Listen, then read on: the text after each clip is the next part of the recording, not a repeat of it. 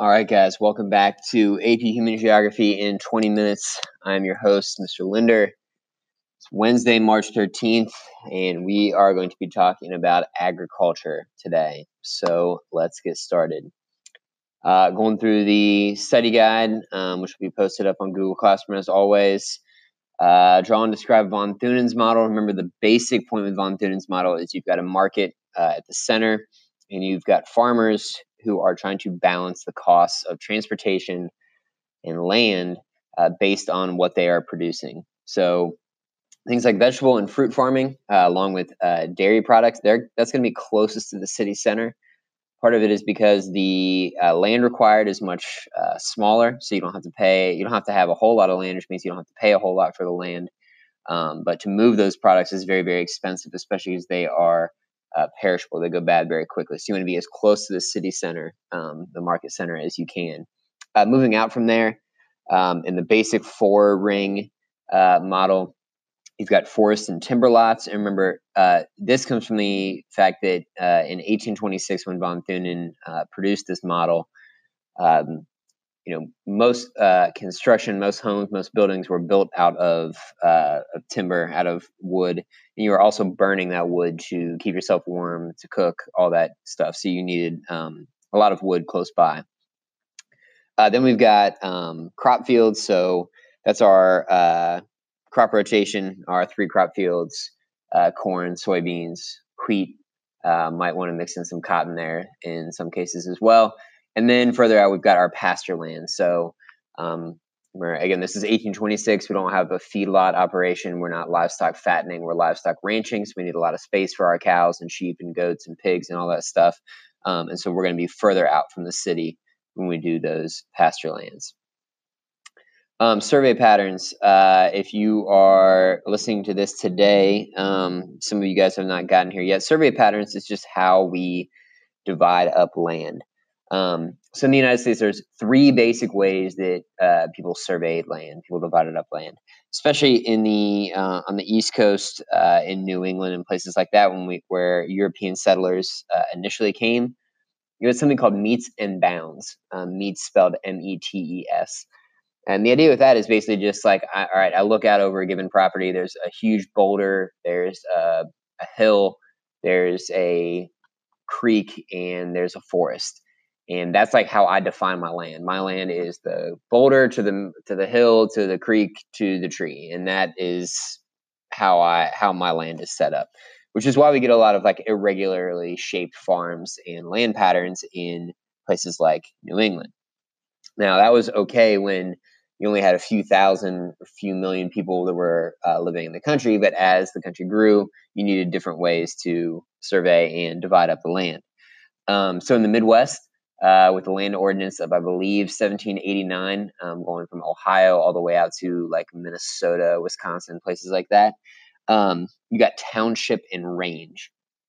So each township was divided up into squares, and I believe it was 6 by 6 mile squares. So you're looking at 36 square miles. And each square mile within that 6 by 6 township had different purposes. And each one of those square miles could be divided up even further. So number one, you could buy like multiple square miles within that township. But you also had like, all right, within this square of this row of the township and range, this is where we're going to have the post office. This is where we're going to have the city hall. This is where the school is going to be built. This is whatever. And so you could divide it up a lot better because it was so much more geometric rather than the metes and bounds system. And the last one is called French long lot. And you can find survey patterns like this along the St. Lawrence River in Canada and Quebec. You can find it along the Mississippi Delta region in Louisiana, where you had French settlers. And it is a long lot. It is a long, skinny lot. So instead of having kind of a wide, square-shaped lot, we have a very, very long, skinny lot, kind of like row houses in Washington, D.C. or something like that. And the idea is that you're trying to give as many people as possible access to the river, access to the water source.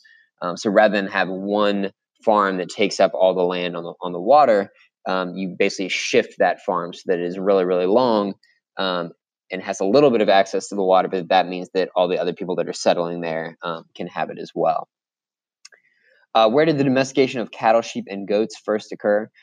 First of all, we are talking about Old World and New World here. When we say Old World, we're talking about Africa, Europe, and Asia. And when we're talking about New World, we're talking about North and South America. So almost all large domesticated animals came from the Old World.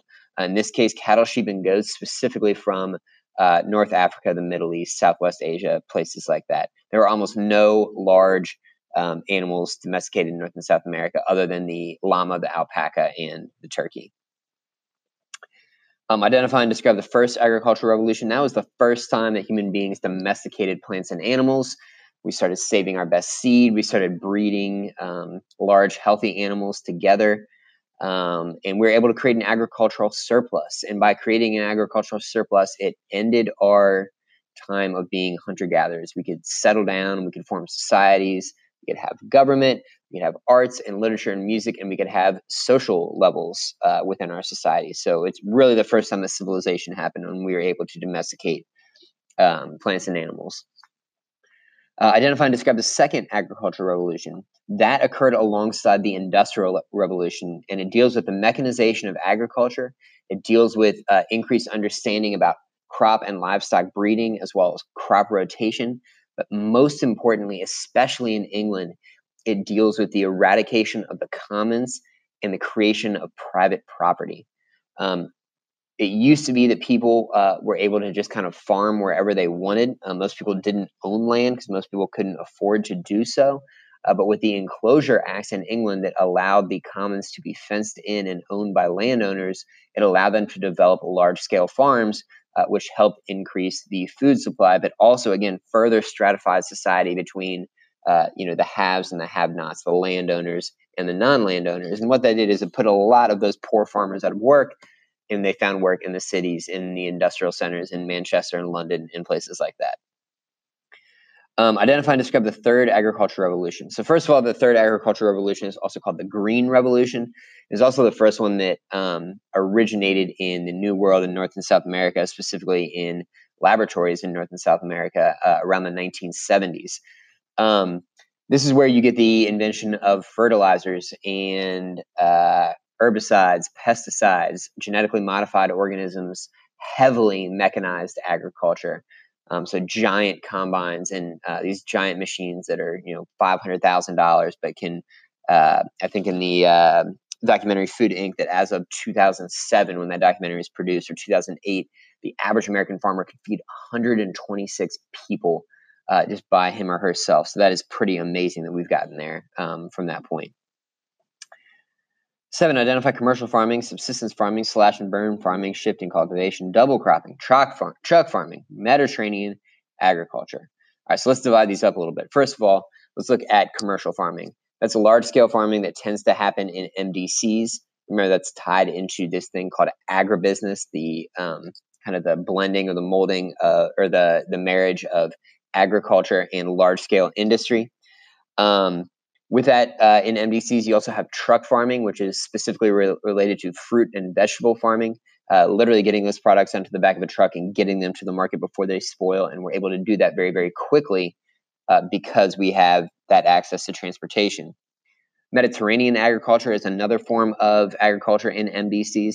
Obviously, it originated around the Mediterranean Sea area, specifically talking about foods in Italy and Greece that are high in whole grains and oils like olive oil, grapes, wine, almonds, that sort of thing. It's also popularized in areas like California. Switch that with some of the other things that are on number 7 here in the study guide: subsistence farming, slash and burn, shifting cultivation, double cropping. All those are referencing LDCs. And for our FRQ's sake, we should pay a lot of attention to the idea of subsistence farming and slash and burn. So remember, with subsistence farming, I'm farming to feed myself or to feed my family. It's low tech. It's not producing a lot of surplus. It's usually hand tools and that sort of thing. A form of subsistence farming is slash and burn agriculture and shifting cultivation. The idea is that I go to a plot of land, I clear it of all vegetation, I slash the vegetation, I then burn the rest off to create a swidden, which is what I'm going to be then farming on. I farm on that swidden, and once I have exhausted that soil, I then shift to another plot of land, and I do the same thing. I slash it, I burn it, I create the swidden, I plant, I shift again. Now, that used to be sustainable because we only had a few 100 million people that lived on the earth. But now, especially in LDC countries that are the ones that are just booming with their population, number one, we need more food than slash and burn agriculture can provide. And number two, we don't have enough land. So we're having to go back to bad land, which means that that land does not have time to regrow that vegetation. So it's adding to things like global warming, especially in places like Brazil and Central Africa, where we're cutting down the rainforest to farm on these swiddens that really aren't that good. They're only able to be farmed for a couple of years because most of the nutrients in the soil and the rainforest go to the trees and all the other vegetation that's in the rainforest, leaving the soil pretty depleted. So it's really not even good farmland to begin with. But when you've got these giant growing populations, you need to do anything you can to feed them. That's where things like double cropping come in. With double cropping, you are getting two yields out of the same field. So we talked about that with wet rice cultivation, that especially in Southeast Asia, I farm on a terraced hillside. And then once the rice reaches a certain point, I can then bundle that up and remove it to a flooded field where it finishes its growth and then can be harvested. And while it's finishing its growth in that flooded field, I can then replant another rice plant on that terrace field. So I'm getting double the yield out of the same field. How do livestock ranching and livestock fattening differ? Sorry, I read that backwards. How do livestock fattening and livestock ranching differ? First of all, livestock fattening, I'm trying to make as much money as I can as quickly as possible. I'm really not concerned about environmental issues. I'm definitely not concerned about the cow, and I'm honestly not a whole lot concerned with the consumer because my goal is to make as much money as I can as quickly as I can. Cows are fed corn. That corn is full of sugar and fat, and so it fattens the cows up quicker. Also, the cows are not moving, so they're building up fat rather than lean meat, lean muscle. Because they're eating corn, which they're not evolutionarily designed to do, they develop E. coli and salmonella, which means that the meat has to be treated oftentimes with an ammonia-based solution. But it is so much cheaper because it's quicker to fatten them up because they're not moving and they're being fed corn, and corn is subsidized by the US government. So it is dirt cheap to feed cattle corn. With livestock ranching, I need a lot more space. They are out doing what cows have always done for thousands and thousands of years. They're walking around, they're eating grass, their manure is going right into the grass, which feeds the food that they are then eating again. But again, you need a lot of space, you need more time. It costs a lot more money to do that. And again, corn is subsidized, so it is cheaper with livestock fattening, which is why when you go to the grocery store, Whole Foods or Trader Joseph's or wherever you're shopping, that grass-fed beef is going to be more expensive. Identify plantation crops and suitcase farms. Remember, with plantation crops, those are being grown in LDCs, but they are going to feed people in MDCs. Plantation crops are often things like coffee and tobacco and sugar and chocolate and things like that, or cocoa and things like that. So they're grown in LDCs, they're sold in MDCs. Oftentimes they're called suitcase farms because they bring a population from the closest urban area in for about a 3 or 4 month period. Those people live on the farm. They work the plantation farm, and then they pack up their suitcase and they go back once everything's been harvested. This is kind of a continuation of going back to like plantations and slavery. Obviously, that does not happen anymore today, but again, a lot of these companies, a lot of these farms are owned by MDC companies. They outsource the labor and the production to LDC areas, and the food, especially things like coffee and bananas, are sold in MDCs. Discuss the debates surrounding GMOs. The biggest thing is the scientific community is kind of divided on whether genetically modified organisms are harmful to human beings or not. We have kind of notional ideas of what different fruits and foods should look like, so we can engineer them to look how we want. We can make the apples bigger and redder and shinier. In Food Inc., we talked about how we developed a taste for white meat in chicken. So we changed how a chicken is grown so that the breasts, where we have the most white meat, is grown fatter quicker. So it's a fundamental change to animals. It's a fundamental change to our food. So that is kind of a worrisome issue. And again, we don't necessarily know if GMOs affect human beings. Again, the scientific community is relatively split on that. Identified transhumance, that is just the seasonal migration of livestock. Again, with the idea of hunter-gatherers, when it's cold, they're going to move to more southern latitudes where it's warm. And then when it heats up too much, they're going to go to more northern latitudes, or they're going to go up mountains where it's cooler. But transhumance is just the seasonal migration of livestock. What causes desertification? What impact does this have on agriculture? That's usually overgrazing, overuse of water resources, and things like that.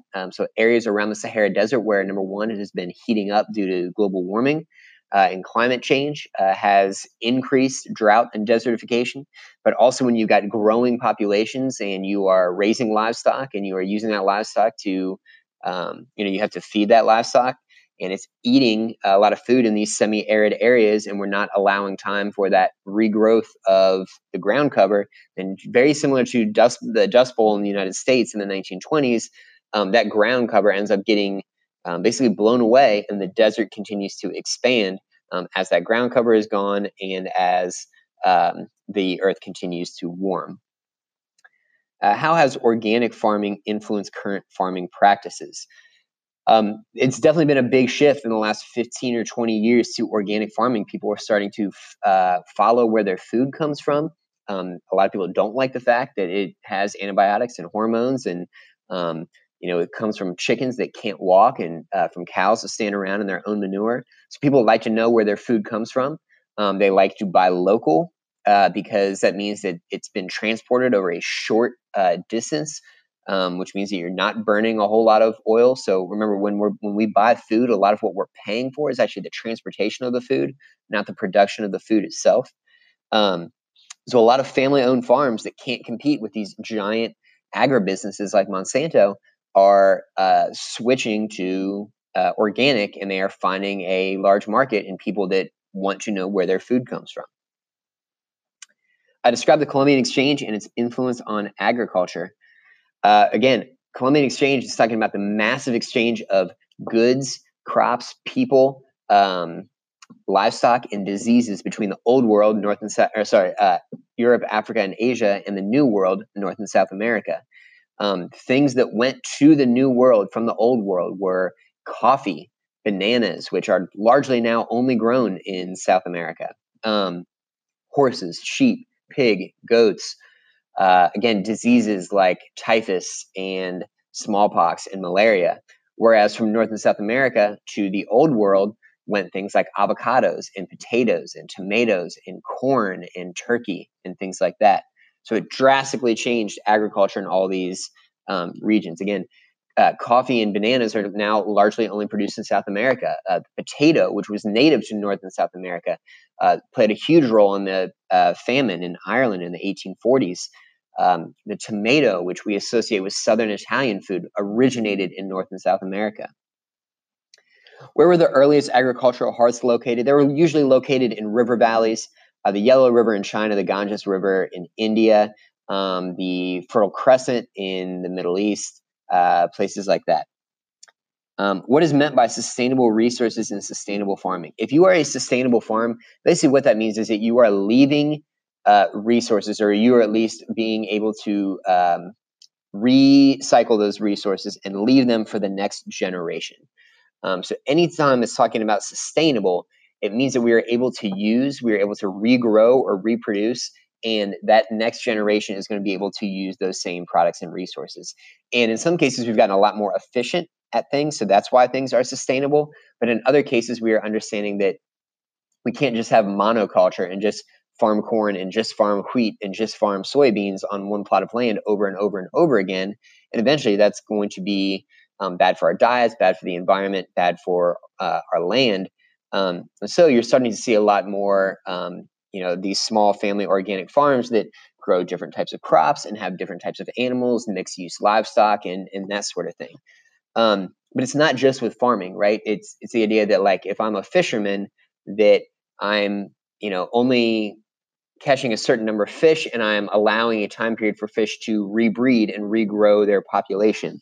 If I'm I don't know what the word is, I guess lumberjack, I'm going to chop down trees, but then I'm going to plant new forests for regrowth, and I'm not going to harvest those forests for years until they are fully mature and ready to be harvested. Those are all examples of sustainable resource use. And lastly, what is monoculture and how does it relate to agribusiness? We've brought these words up a couple of times. Mono, one, singular. You're growing one crop. Remember from our PBS documentary, the dude out in Kansas, he said his grandfather grew a bunch of different stuff, but he only grows corn. And corn is by far the biggest product grown in the United States. It's subsidized by the U.S. government. Anywhere from 25 to 50% of our products that we buy at the grocery store are made with corn. Most of our livestock eats corn. And again, that's directly tied to companies like Monsanto and McDonald's and Subway and people like that. And so those are agribusinesses, giant industrial companies that obviously have a huge role and a huge say in the business of agriculture. All right. So that is all I've got for our test on Friday for B days and Monday for A days. Again, make sure in terms of the FRQ that you are really looking at subsistence farming, slash and burn, and shifting cultivation. Best of luck on the test, and I'll see you guys next time.